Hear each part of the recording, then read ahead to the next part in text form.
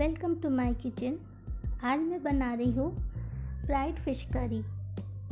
सबसे पहले यहाँ पे फ़िश ली है मैंने।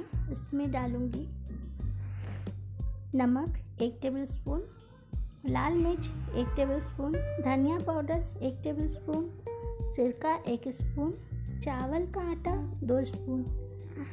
इसमें मैं दही नहीं डाल रही हूँ क्योंकि दही से फ्राई करते हुए फ़िश टूटने लगती है।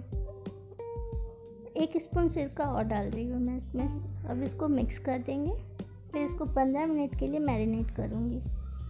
अब फ़िश को फ्राई कर रहे हैं। जब तक फ़िश फ्राई हो रही है, यहाँ पर मैं दिखाती हूँ आपको। ये 2 मीडियम साइज़ की प्याज का पेस्ट है,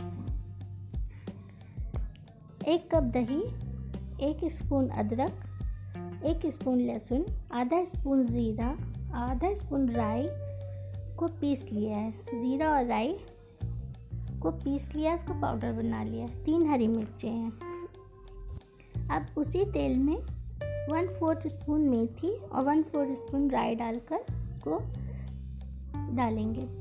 फिर पिसी हुई प्याज, अदरक और लहसुन को डालकर भूनेंगे।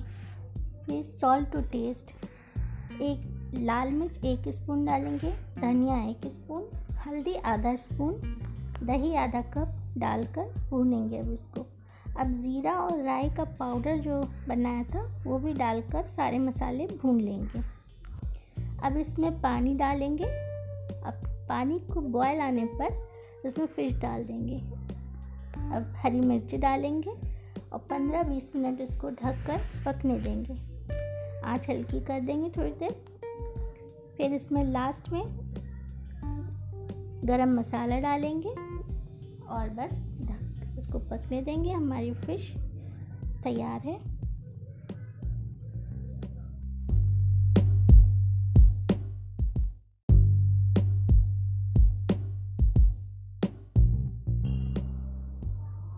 अब मैं आपको इसको डिश आउट करके दिखाती हूँ। ये देखिए तैयार है हमारी बहुत ही मज़ेदार सी फ्राइड फ़िश करी।